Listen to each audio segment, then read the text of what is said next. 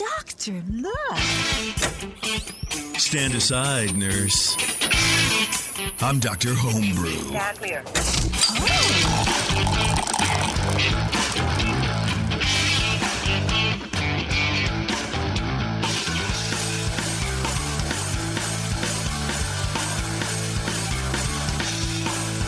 Hey, welcome everybody. It's another episode of Dr. Homebrew. We're here answering your homebrew questions in the form of bottled homebrew. So if you have a question that you want to ask, brew the question up, mail it to us, and we'll drink it and verify if you were correct or not. I don't know what any of this means. We may get a puzzling look on our face, a puzzled look. Huh.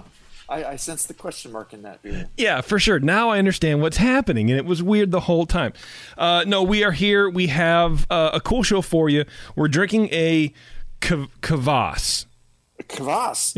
Is that? Did I get that right? Kvass. That's right. Yep. Because I think I said Kvass last time, and either I'm from the South, or I just like saying ass. But no, it's the name of the beer. I mean, I don't know. It's the thing. Rhyme with that. Yeah. I've always heard it said Kvass, but I'm not Russian, so I could be wrong. Well, look, at this point, who cares? It is what it is. We'll we'll figure that out a little bit later. And then after we drink the Kvass with Brian here, it's another Council of Brian's show. We're going to be speaking with John Moorhead about this year's NHC and HomebrewCon and what's going on with that, and give you all the details that we know for sure, straight from the source. So that should be a good time. And I'm excited about it, man. I don't know, man. HomebrewCon, I missed it last year. I thought that would have been cool. In Nashville, I think it was supposed to be, and I think we've talked about it before. I really desperately want to go to Nashville. We were going to Dollywood afterwards. Oh, man. I was just going to eat hot chicken and have diarrhea for 4 days. That's all I was going to do. That too. I mean, the two aren't incompatible, JP. Well, I don't know. I feel like having diarrhea at Dollywood would be very hard to do. But, yeah. Anyway, so I was disappointed about that. Restrooms. Yeah. But also, yeah, I don't know. I was, I'm looking forward to when we can get out and kind of hang out a little bit more. I'm starting to get the tourism itch. You know what I mean? You are, JP? I mean, seriously? Yeah, I know. And it's really just to break up the monotony. Like being home, being a homebody's cool, right? It's awesome. Everyone loves it. But for a year, that's a long time. Like 10 months, that's perfect. But a year, yeah, I don't know, man. We'll see. I don't know. Yeah. But and who knows? I think at some point we got to talk about the future of this show as far as how long are we Zooming? At least for another few months. But at some point soon, maybe we'll actually be breathing on each other again. Yeah. Boys? I just got my second dose of Pfizer vaccine on Monday. And how you feel? I feel good right now. Yeah. It was funny. Almost 12 hours to the dot after I got it. Yeah. I stood up like, whoa, I have chills and I don't feel great. And thankfully it was bedtime, and my fiance put me to bed, and she said, no, you got to go to bed now. And I felt kind of bad all night and intermittently bad the next day. But I'm feeling pretty good now. I mean, it's kind of like any flu vaccine sometimes. Yeah. It just means that with the second shot, it means that your immune system is working really good because it recognizes the intruder and makes a whole bunch of antibodies, and it's working overtime and just getting it done. Yeah, well, let's kill that. Yeah, exactly. The way I figured that is there's enough time for the Bill Gates chip to really embed itself in your spine. Right. That's right. But I didn't have any. I had slim side effects on my first one. My second one I had none. I was just like, all right, so maybe I'm not immune. Is that what you're saying, Brian? I'm on a Moderna. This is my side effect. This little red dot. My arm was sore a little bit. Yeah, whatever. I have like a little bump-ish, like right here or so. So they gave you a tattoo while you went through the drive-thru? No, I had that before. Brian Shard has a tattoo. And tell me it's like it's a Romulan or something, right? No, this is a Starfleet Voyager era comm badge. I fucking knew it. I got a Starfleet Voyager comm badge with like a nebula background. I knew it was something. Because Voyager is the best of the Star Treks. I wanted to have myself a Voyager era comm badge. I knew it was something. I knew it was something Star Trek. I knew it. Of course. I knew it. How long have you had that? Like maybe a year and a half or so. Oh, damn. Okay, cool. We'll have to see it in person because right now it just looks like a big blob. Yeah, exactly. And I need to wear a shirt that I could pull up better a little further so you could see it a little better. Well, just strip. I mean, I don't care. It's Facebook. There's only 14 people watching. That's true. I mean, it's just kind of. I do need to probably post this to Facebook at some point, but. Yeah, there you probably see it a little better. A little bit. There you go. There's the comm badge, and you have like a nebula back there behind it. Did you see Star Trek Picard? Did you watch that show? Yes. I liked it a lot. I was a Star Trek Next Generation or whatever it is kid. I liked it. I liked Picard. I liked it. It was cool. I'm not really a Star Trek guy, but I think Star Trek Picard was better than The Mandalorian. I might. Just going to say they're close. I might agree with you that Picard's a little better, because I'm just a huge Star Trek fan. But Picard was great in that you didn't have to have watched any of the original Next Generation or anything. It did stand alone pretty well.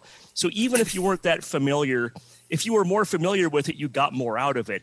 But I think it played pretty well on its own. Yeah, I agree. Patrick Stewart is a cool dude. I mean, he's a great actor. He is a cool dude. Really, really just commands your attention. So there you go. And that whole time, Mandalorian was still better. I haven't seen Picard. I might watch it someday. But well, you can't say it's better than the thing you haven't seen.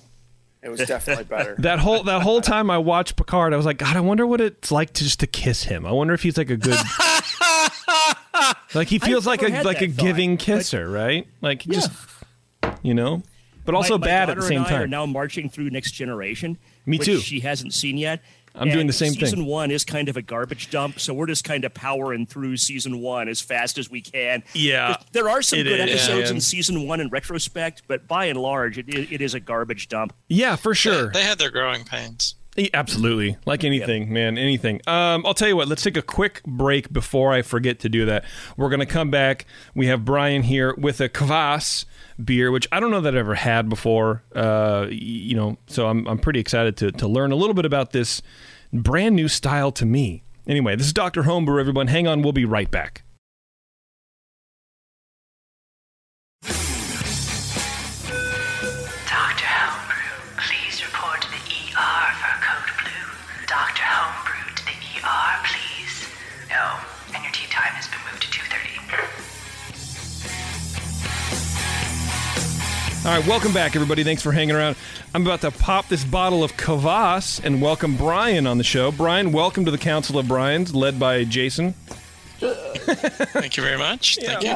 Welcome back. Just curious, though, what did you sanitize and clean your equipment with when you were doing your brewing process? Just curious. That's never a good thing to hear.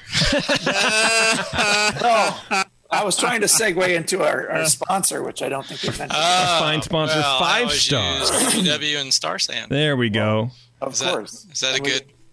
That's perfect. 5 Star. You did great. Go to 5starchemicals.com and learn everything you need to do to remind me to mention 5 Star because, of course, everybody else is smarter than me, so they already know to use 5 Star, but I need to be reminded all the time to talk about it. So go to 5starchemicals.com, email them, follow them on social media, thank them for supporting the show.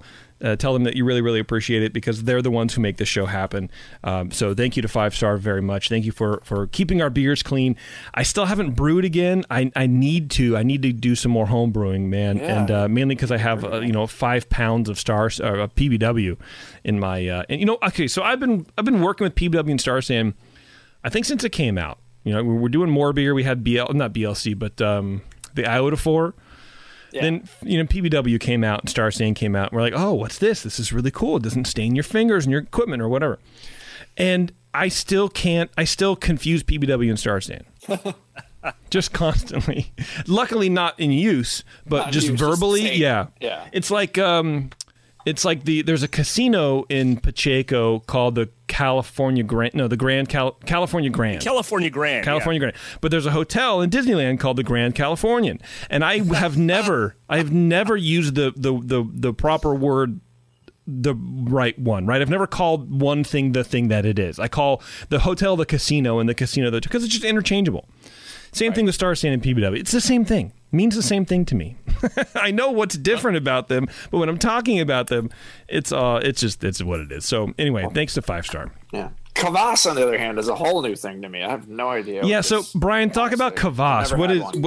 Is this the first time you've made this beer style? This is the first time I've made a Kvass. Yes, I've tried some that were commercial. I was actually in Ukraine at one point, and that's where I first tried Kvass. And I've had some since I've been back in the States. So I don't know if you want me to tell you a little bit what I know. Yeah, or please. Just go into tasting it, or what you want to do? I don't know. What do you guys want to do? I think an intro would serve us well. Let's do a little intro. So Kvass can or cannot be considered actually a beer.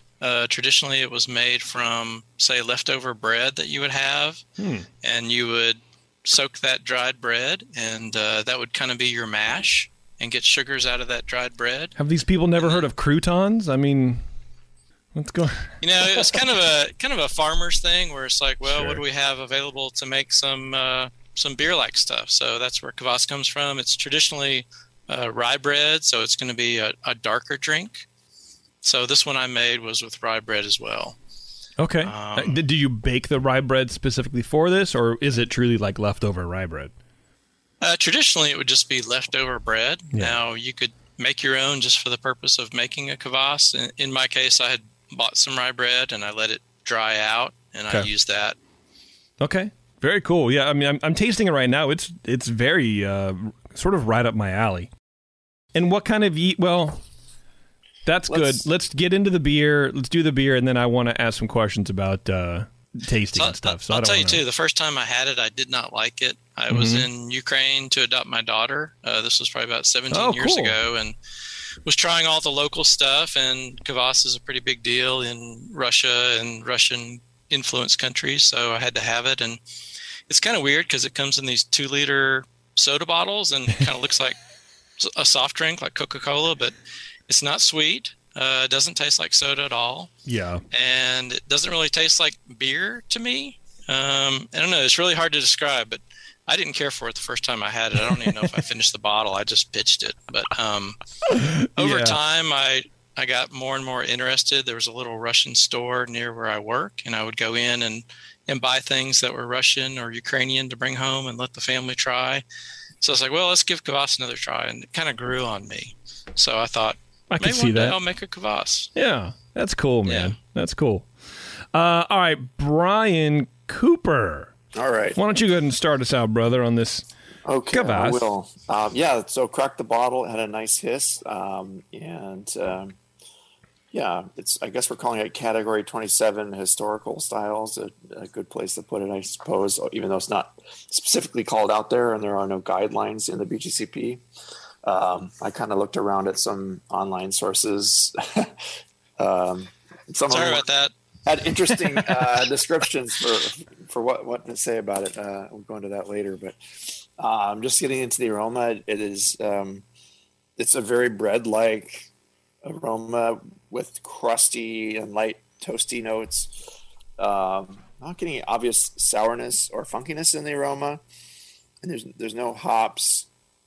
Only there's some bread yeast like scent definitely in here as well. Not just like the bread graininess, but some yeastiness, like opening fresh pack of baking yeast and sniffing in there when you're during the COVID apocalypse, baking all those loaves of bread that you do. I did that for a while, and then I just went back to buying it at the store because it's better than mine. But oh man, I got bread in the oven right now, sandwich bread. Nice. Oh, awesome. It just took up too much of my Sunday. Anyway, I digress. You can make a Kvass with that, JP. Yeah, with just plain white sandwich bread. Kvass bread, yeah. You make it from bread and then make it back into bread. Put it in your bread. Oh shit, right? Man, that's crazy. There's a low spiciness, like grainy, kind of rye-like, not hoppy or phenolic spiciness. And if there's any fruity esters here, they're really low. It's not a super fruity smelling beverage at all. Color-wise, it's a nice dark, kind of dark amber, nice and clear. Poured a low white head that stuck around moderately well, and faded to kind of a collar, fine and some larger bubbles and a little cover. Just some striations of light wispy beer foam across the top there. No, it looks good. Like you said, it looks like it could be a soda of some kind. It's like a light amber ale almost. It looks beer-like, actually. Yeah. It really does. You know, it kind of throws you off when you taste it, in my opinion, anyway, because you have an expectation of like beer or something, and then you get that little bit of lacto, and it's like, whoa, what is this? Yeah. So yeah, the flavor, again, it's got a pretty big bready focus, like rye bread, crust, just like the nice top of the crust, medium, low, neutral maltiness alongside that, kind of behind that, I guess. You have to put malt in it to be able to call it a beer, I guess. So Right. for them to sell it as a beer beverage. Can't just be bread. There is a faint tanginess in here, like a hint of citrus fruit, I would say. But to me, it's fairly backgroundy. I kind of, when I didn't get it in the aroma, it was like, okay, yeah, there is some there, and that's a nice little light minor tang, but it's not super prominent.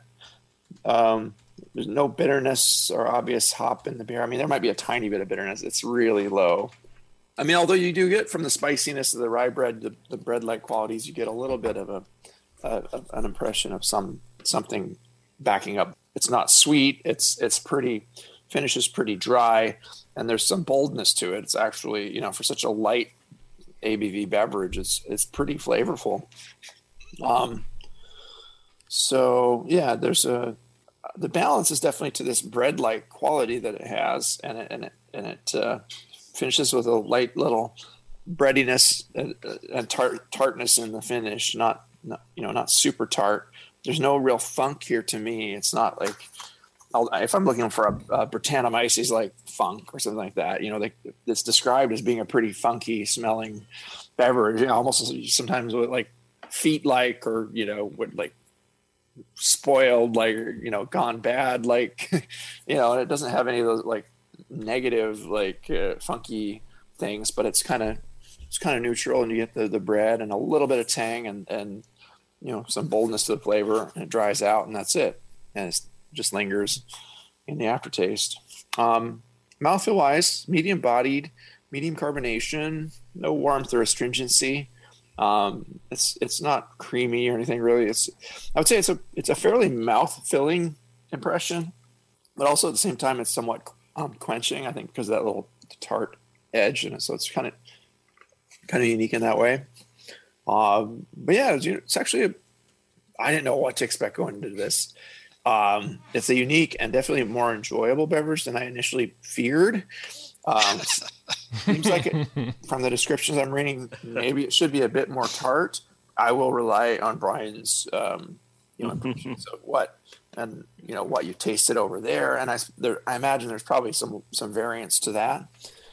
Definitely, as it's kind of an artisanal product in some ways, I think, too, and everybody makes theirs differently. Probably different regions have different ones. Oh yeah. But some will be more tart than others. Some will have more whatever. I'd like to know what the range is there, and it seems like it'd be fun to explore. But I would personally prefer it a little more tart. I think that would make it a little more refreshing yet, and kind of play off that bread in a nice way. Yeah. And a little funk might be kind of fun. But it's it sounds very close to as it's described in various sources, and very bread-like, cool beverage. So I guess just my advice is just make it a little more kvassy somehow. Kvass it up somehow. But I gave it a 38. I thought it was as advertised. It's a kvass. Brian, are we going to see a kick your own kvass beer in the future, or is that? Yeah. Kick your own kvass ale. Yeah. All right, Brian Shaw, let's do it, buddy. Now all I can think about is that kick your own kvass ale, which sounds pretty good. Yeah.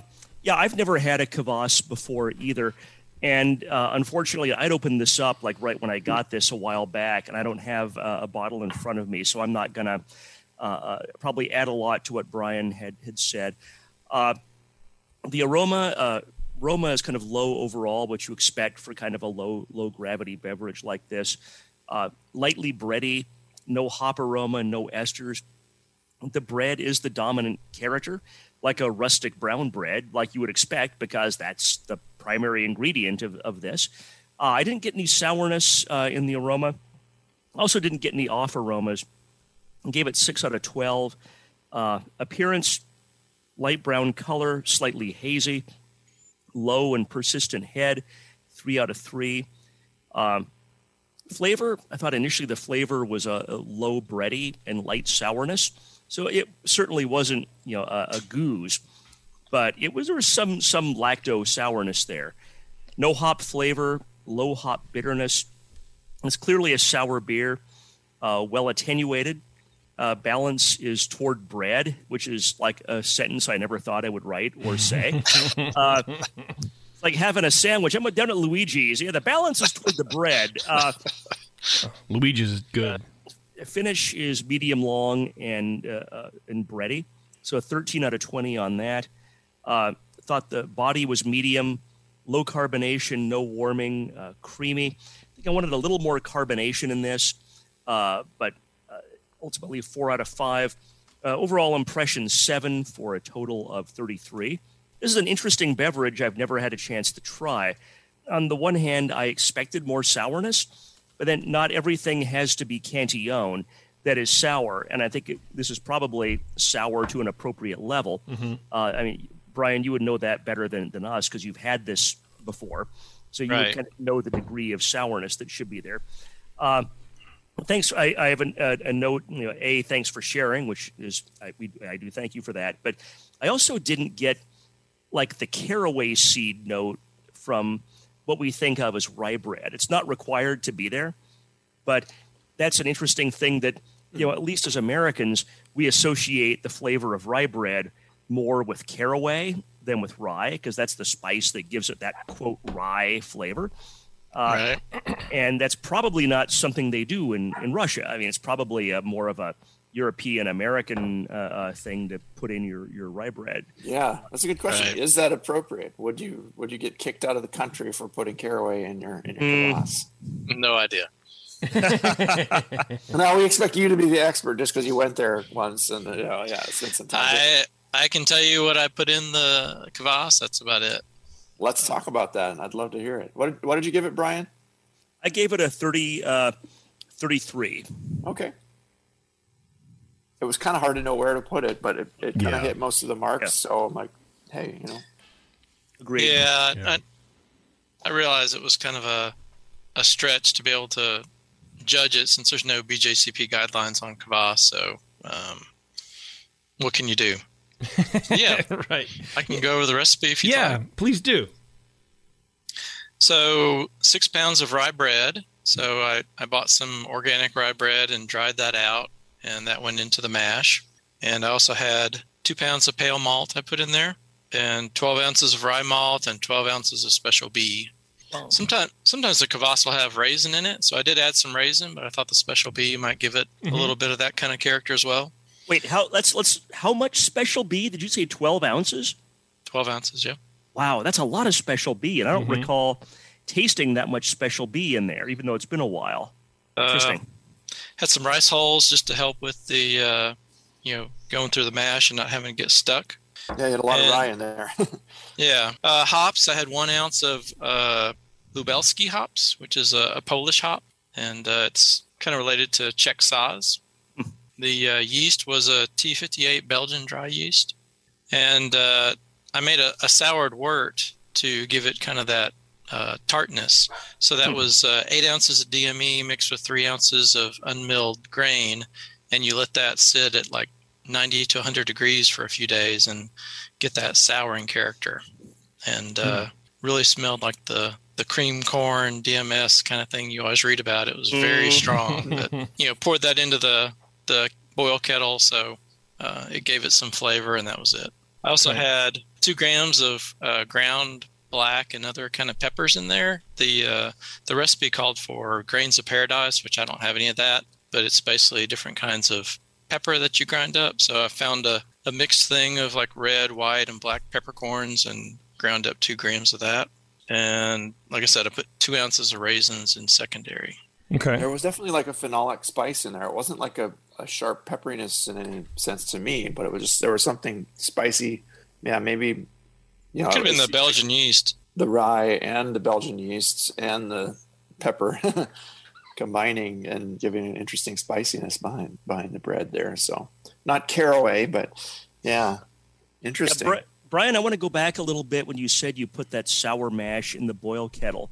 Was that something you put in at like 100 degrees for kettle souring, or did you put it in like during the boil to kill the bugs? It was right at the boil to kill it. Okay, gotcha. So you get a little bit of that tartness, but it's definitely not supposed to be funky or anything like that. It's just a little bit of puckering for you. Nice. Okay. And is a Belgian yeast a common one that's used in recipes for this that you've seen, or what made you choose that? I mean, it worked nicely for you, but yeah, reading that Lars Garshall book, it'd probably be appropriate to use just like a standard baker's bread yeast. But the Belgian yeast is one that the AHA called out. They had a recipe online, and I kind of took that as my guideline. So it sounded good to me. I've never been brave enough to ferment beer with bread yeast. No, I don't want to do that either, I man. would like the result on that. Yeah.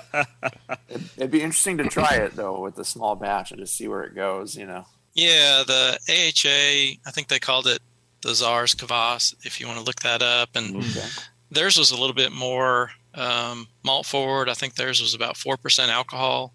Mine came out to be 2.5%. Yeah, it's very light, but very flavorful. So yeah. Fun. Yeah, I like it, man. It is definitely interesting. I don't know that I could drink 2 liters of it. you don't want to get a 2-liter no. Coke bottle? So how does it compare to the ones that you had in Ukraine?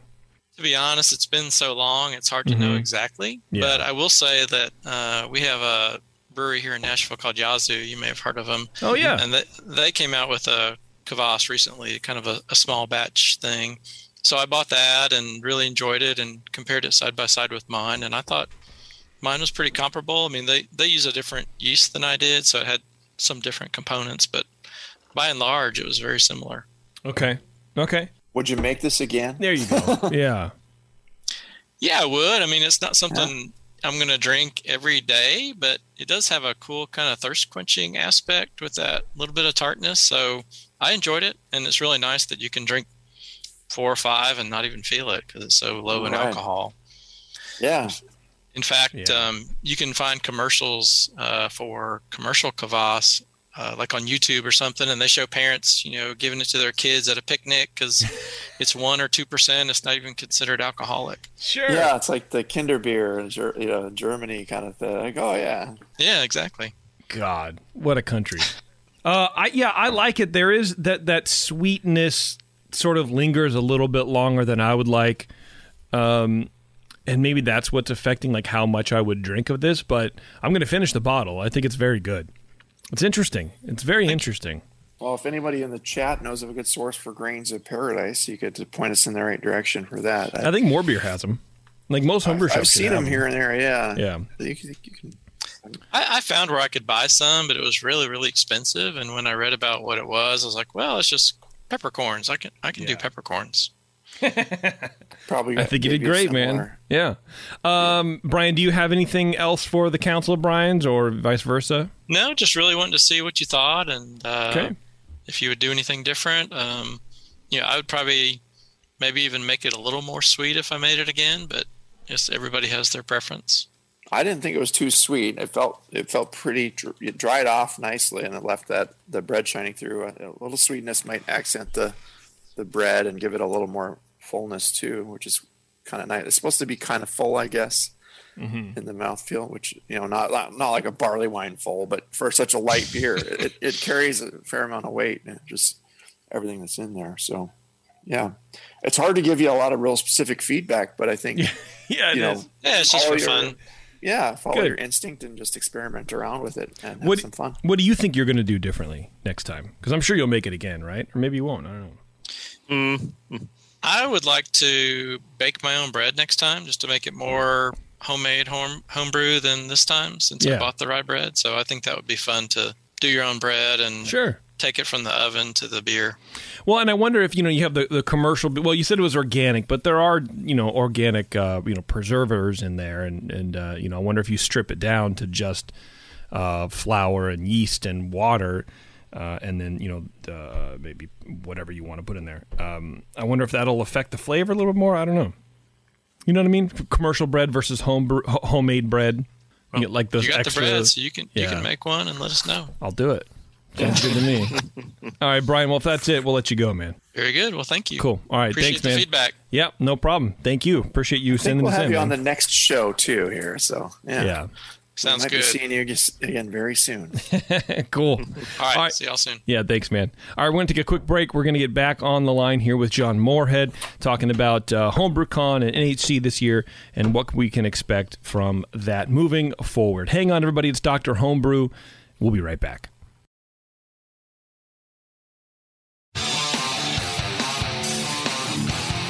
Ma'am, I'll need to take your top off for this examination. Oh, doctor. All right, thanks for sticking around, everybody. Welcome, John Moorhead from the Brewers Association. Okay, Yeah. I just want to make sure I get my... American Home Brewers Association. There you go, yeah, because I get my acronyms. We covered this in the beginning of the show. I have names in my head, and I've been doing this for so long that, like, it's all the same, and I just always question whatever I do. So, anyway, John, thanks for coming on, man. I appreciate it. Yeah. Usually when I see him on the stage, it's usually at HomebrewCon, some other festival. Like a nice weird suit. Yeah, exactly. Bow tie, right? Yeah. Well, and it's also been a year since I've had to even think of those acronyms anymore. You know what I mean? And it's usually because we have GABF, we have NHC, we have HomebrewCon, we have these things to sort of like keep us in the loop, and we've been out of it for a year, so it's almost like starting over again. Yeah, man, brand recognition. It's a real thing. You could say John with the AHA, part of the BA, he runs the NHC and HBC. It also helps with GABF. Yeah. It takes a little while to get used to this. Yeah, it does, man, for sure. But hey, I appreciate you taking your time in the evening to come on and talk to us a little bit about this. So what we wanted to cover basically is what's happening with NHC this year, what's happening with HomebrewCon. We want to talk about judging. All that kind of fun stuff. So I guess let's just start with HomebrewCon. How's plans looking for HomebrewCon this year? It's many of you have seen, either watched the show or you three on the show. It's obviously we're going virtual this year. Really, we're waiting for that 90-day window that allows this clause called force majeure, just a fancy way of saying allows us to get out of a contract if something crazy like a pandemic is happening. And a year ago it was an obvious decision. This year it was kind of like, let's see how things roll out over the fall and winter, and it didn't exactly go the way I think we all were hoping. And no, it really didn't, man. Yeah, God. It's a bummer, but I think the saving grace is that we went through the virtual thing last year pretty quickly. I think we planned it in like 5 or 6 weeks, which was a lot to do. And this year we had a little bit more time to plan it through and learned how to put on a virtual conference last year. Yeah, that was uncharted water there. And so I think we have high expectations this year, and I think we're definitely ready to meet them. Yeah, excellent. One of the cool things last year was that people from just all over the world were able to take part, and even if you couldn't afford a plane ticket, to the U.S. to be there, there was a lot more worldwide presence, I felt, and just people that wanted to be a part of it, and normally sometimes couldn't, not all of them anyway. So the chat was cool. Was really cool. Yeah, like that was one of the most fun features. It was actually the most seminars I've seen, because usually I'm running around doing the competition, right? Other stuff, but that was a cool experience for me to see seminars and live, and also just kind of tread, as you said, uncharted waters. and see that chat. That chat was really cool.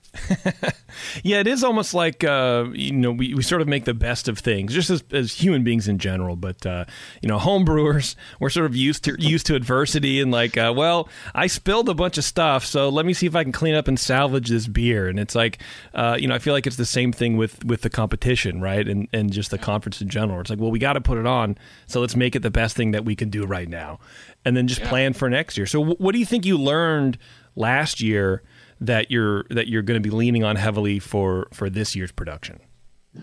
So I think, one thing was definitely working in taking feedback from the members in the survey. Mm-hmm. There were a bunch of things we learned kind of internally on like how to produce it from beginning to end. But as far as feedback, we wanted to see what members liked and didn't like, or what struck well and didn't strike well. So the meetups were really popular. I don't know if any of you participated in those. No, but it sounds drop cool. into those. Yeah. So just themed meetups, and kind of join into a Zoom call, and you just kind of talk about a particular theme or topic, whether it's a women's meetup or a Milk the Funk meetup or something else around that. And you kind of break off into groups and talk, and then you come back and talk some more about a particular topic, or have a keynote speaker in that particular meetup. It almost seems like more accessible, more, I was going to say inclusive, but that's not what I mean. It's more, maybe it is what I mean. I don't know. It seems more hands-on. It seems like you could do more, right? Yeah. A lot less across the country can drop in. Yeah, right. Yeah. Definitely a lot less running around from hotel to conference seminar. I forgot my badge. Oh, and you're in the elevator and you got to get up the fucking thing and get your badge from your room again. Like, I was just sitting on my back patio in the sun, just soaking it up, and like, let's check this out. I'll go get another beer. I'll come back. Yeah. At that point, we've lost John. He's at the bar. He's at the hotel bar. He's supposed to be here, but he's needed a beer for the road. Do you think you're going to do something like that when we do actually meet up in person, where you sort of have these virtual encounters? So like Brian Cooper was saying, people across the world can sort of participate, and maybe it'll give them the FOMO to come back the year after, right? Yeah, I think I think there'll be a component, but the in-person, you can't beat the in-person thing. Right? No, you can't. Not at all. Those interactions you have, whether you're just crossing paths going from one seminar to the next, you're at the expo hall chatting with the vendor, you're just hanging out waiting for the next session, and you see someone's badge, it says they're from a place you grew up or a place you live, and then you just strike up a conversation, and then you have a lifelong friend after that. So you definitely can't beat that in-person experience, but it gives people a taste, that virtual component, and I think we've talked about that a lot after last year. Moving forward, trying to figure out a way to smartly work that in where it doesn't feel weird or forced, but gives people an opportunity to check out something they might not otherwise want to come to in person right away. Well, I mean, you guys have a lot of experience in community building like that, and so I think whatever you're going to do is going to be great. Just moving forward, and like the vote of confidence. Yeah, for sure. Well, because I mean, you guys have been doing it for so long. I mean, my first conference was 2008. No, 2004? Shit, I can't remember now.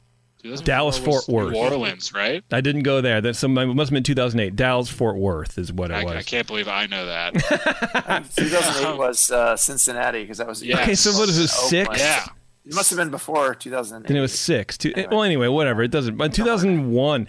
Now I want to know, but I'm gonna just leave that alone. Anyways, but seeing the homebrewing community sort of grow, and it does revolve around the conferences and the competition, and I think that's very much in how you guys handle outreach for homebrewers and get people involved. And you guys do that really well. I guess that's what I'm trying to say. Yeah, I think it's a culmination of everything we try to work on. Yeah, it culminates at the conference, but it's everything building up through that. Whether it's helping a state fix some legal issue, whether it's legislation or regulatory, or just clearing up confusion between two parties, or if it's Yeah. providing homebrew club insurance so you can meet at a brewery, or providing a directory for shops or club directory for people to find a club in their area to go to someplace in person. And then and then we have our big events, the National Homebrew Competition and HomebrewCon, that kind of culminate all that together. And those mini communities come to make that big community at those events, which is really cool. And it's all fun and friendly. Which is great. It's all camaraderie. It's friendly competition as well. So absolutely. One of the downsides about not being able to meet in person this year is that masks are one of the things that can really help alleviate the fart in the elevators. And I feel like this was our chance. This was our year, guys. Narrow it down to elevators, man. I'm talking the club night, or brewers night kickoff, my room. This was going to be our year. Nowhere's safe. The year of homebrewers breathing easy, but apparently, anyway. Let's chat a little about the competition. John, how are you guys handling that this year with the social distancing? I'm sure that's all involved, and all that kind of cool stuff.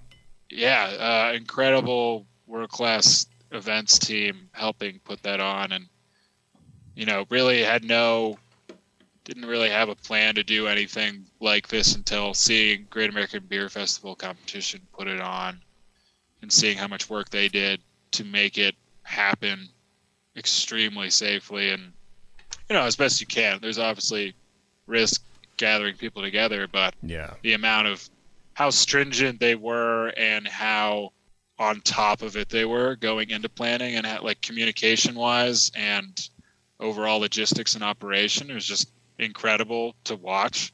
And I participated in it because I was like, maybe this could work. Yeah, sure. And maybe just also just watching that competition happen in person is something really incredible. And you see 9,000 beers judged normally in 3 days. It's wild to watch, and how it all just functions, all these levers and wheels. Yeah. So a lot of things we did was we have this big warehouse in Colorado where we do a lot of the sorting and keg receiving for our conferences and festivals. And we thought maybe we could use this as our judging. It has, single pass-through ventilation. It's 20,000 square feet. GABF did judging in 3 weeks, 6 days a week, which is a lot, to say the least. Yeah. We pretty much had a new group of judges coming through every week. But wow, for this, we some things we learned was we put a lot of space in between tables. I think it was 25 feet. Good. We're shrinking that down a little bit to fit 10 tables, but it's only 10 tables a day, 4 judges at each table. Okay. And the way that the structure of GABF and basically what NHC is adopting is you have 2 sessions a day, and you have judge pairs judge 3 flights in parallel, so not one beer at a time. They judge all 8, 9, 10 beers at once, feedback, and then discuss with the judge after judging those beers, and then move on their top 3 to the next round. So think of every category as having its own kind of March Madness bracket working its way to that final table.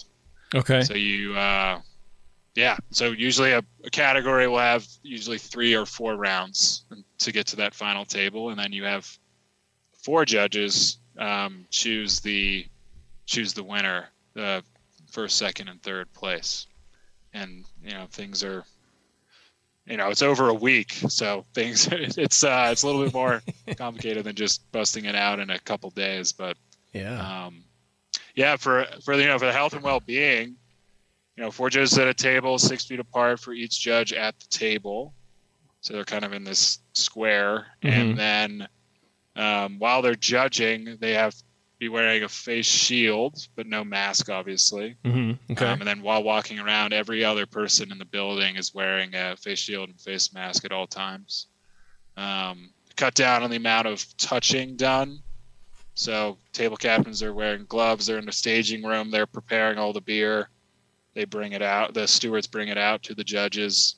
The judges grab the cups. So minimal amount of touching. Okay. And then the judges have to clear their own place. There we go. Yeah. Which is really, good learning. It's a nice paradigm shift. There's no more, steward. Yeah. Yeah. No, clean yourself up. But I mean, that's just some of the things. A lot of signage, a lot of one-way street stuff going on, in and outs, and big aisles, and it's a beast for sure. It's 100 people max in that 20,000 square foot warehouse at one time is like our cap. Wow. And we're probably going to be closer to like 85 at one time. So really restricting, that's why it's over a week, as you can't just pack it in with 250 judges and bust it out. No, man, you can't. You can't do it. I'm excited for those days again. I love watching a room full of judges just blow through thousands of entries in a day. It's amazing to watch, and it's magical. It's really cool. Yeah. And eventually we'll get back there. Well, and then usually when the judging is over, you have the leftover beers that didn't make it through, and then you leave those out, and people go to town. What are you going to do with those this year?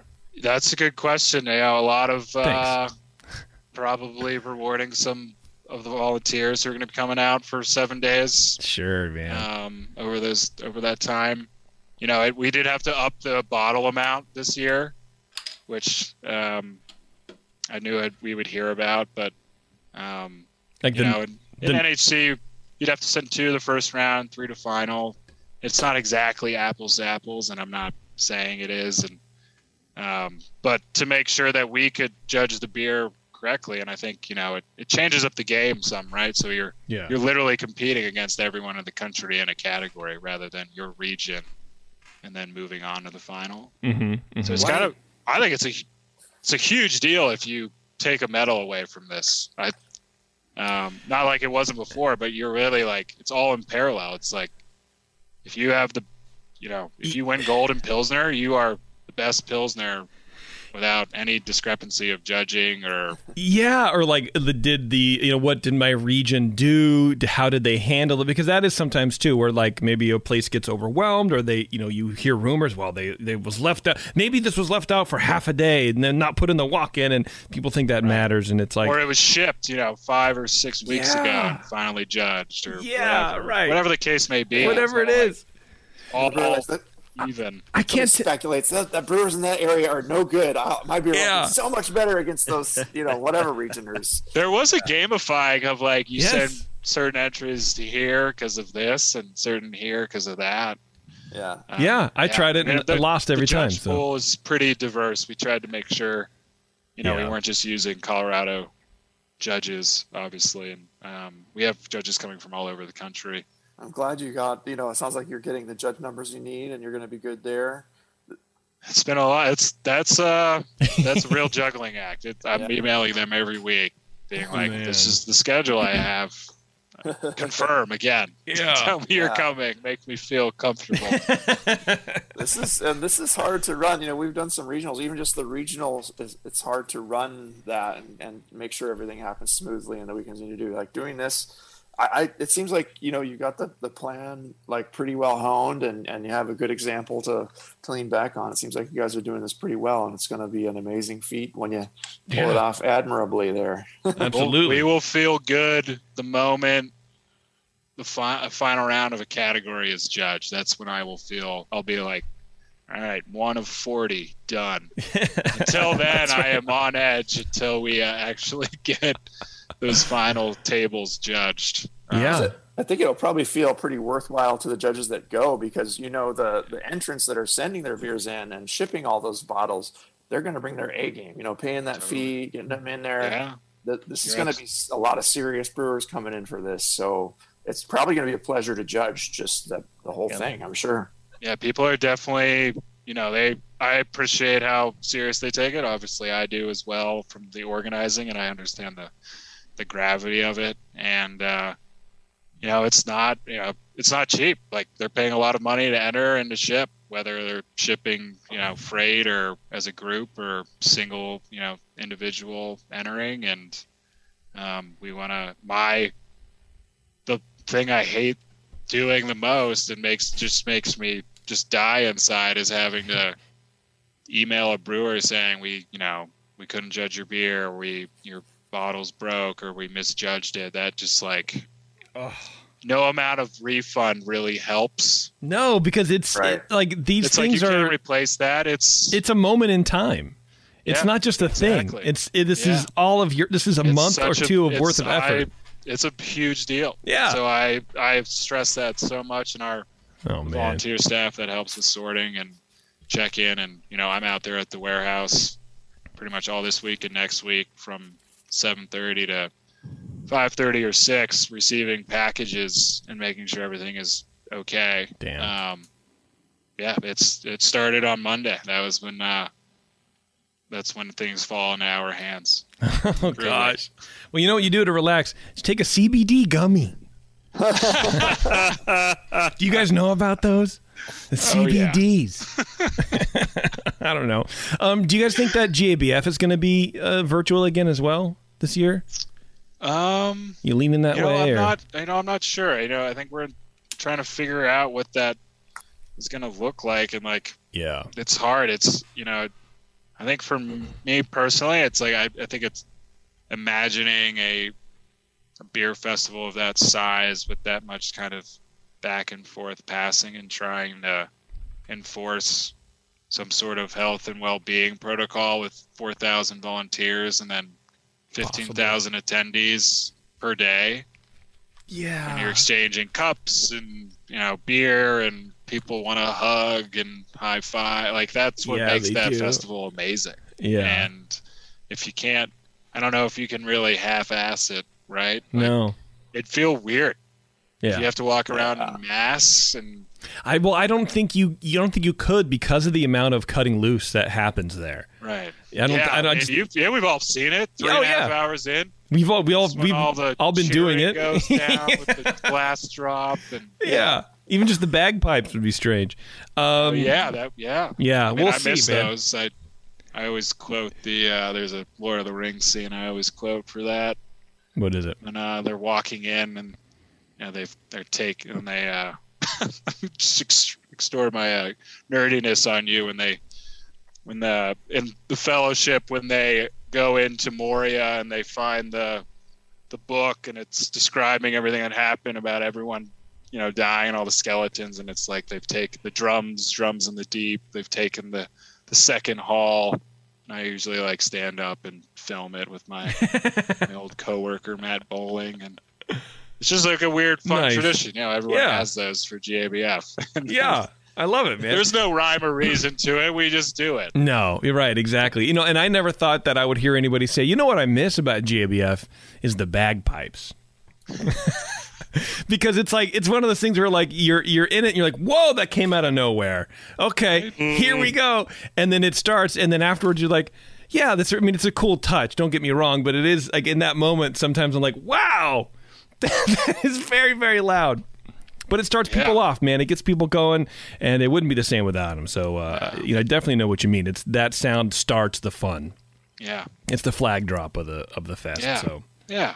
All right, John. Well, if anybody else has any questions, fire away. If not, we'll let you split. Brian, looks like you ready to say something. Oh, I was just going to say I haven't seen John in person for since I think at Ghost Town, or was it? I don't know. Yeah. Or maybe he came out man.